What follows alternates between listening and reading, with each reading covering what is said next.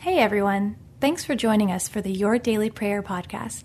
We hope these few moments of prayer and reflection are encouraging to you as you go about your day. To get all of our episodes straight to your phone during the week, just subscribe to this podcast on iTunes or wherever you listen to your podcast. To find more prayers, devotional content, and blog posts, we would love for you to join us at ibelieve.com.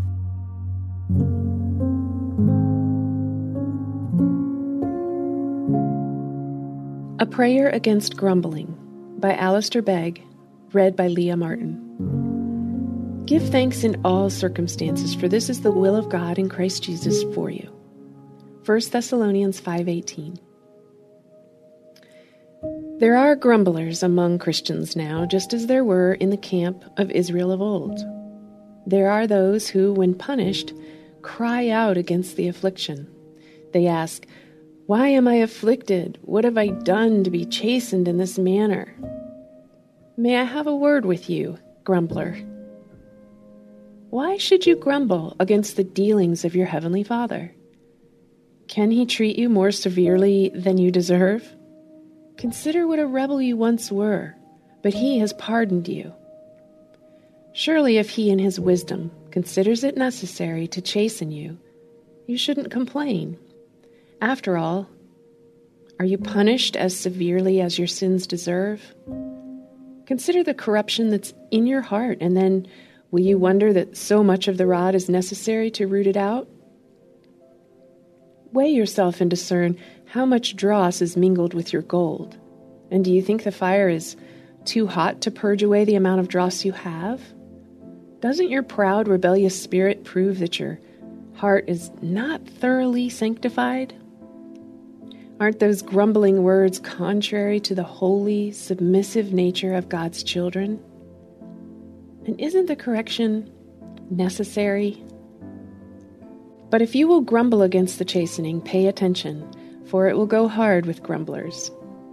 God always chastises His children twice, if they do not respond properly the first time. But know this, Lamentations 3:33 says, He does not willingly afflict or grieve the children of men. All His corrections are sent in love to purify you and to draw you nearer to Himself.